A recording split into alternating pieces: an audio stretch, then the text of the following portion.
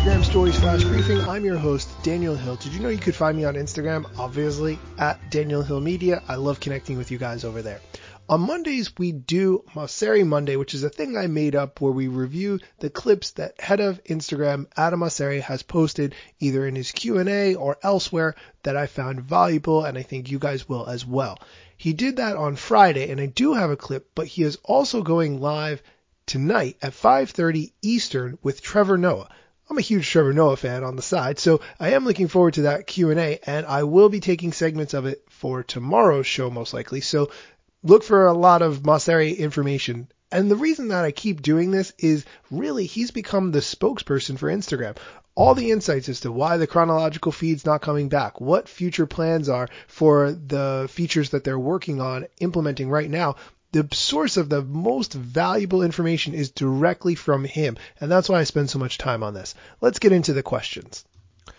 Someone asked, is the chronological feed coming back? His answer, no plans to bring it back, though I know some of you feel strongly about this one.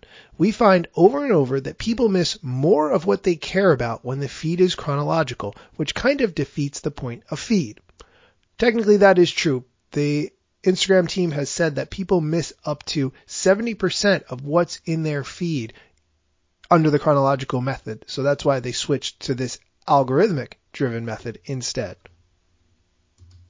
Someone asked, what's the hardest thing about your job? His answer, the most difficult thing intellectually is working out what good ideas to say no to in the name of doing fewer things better. The most difficult thing emotionally is whenever I feel I've let people down. The most important thing is well-being and safety. The next question, what's the diversity team looking like on Instagram? Great question, actually. His answer, getting better, but not fast enough, particularly with Blacks and Hispanics. Instagram team, I check a lot of those boxes. Maybe hit me up. There was a good question that he answered on Friday with audio, which I'm going to share. The question, would you ever consider making personal saved collections shareable to other people?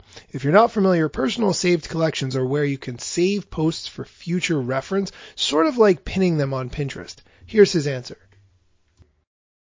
We've certainly talked about it. It hasn't bubbled up as the next most important thing to do, but it seems interesting. You'd have to think through how it might be abused, like any new feature, but it seems like a reasonable idea. I think that would really go a huge way into turning Instagram a lot more like Pinterest and giving Instagram a chance to take over some of that traffic that Pinterest gets. I don't spend a lot of time on Pinterest because I don't know a lot about it, but I have seen people have amazing success on that platform. So it makes sense that Instagram would want to capture some of that.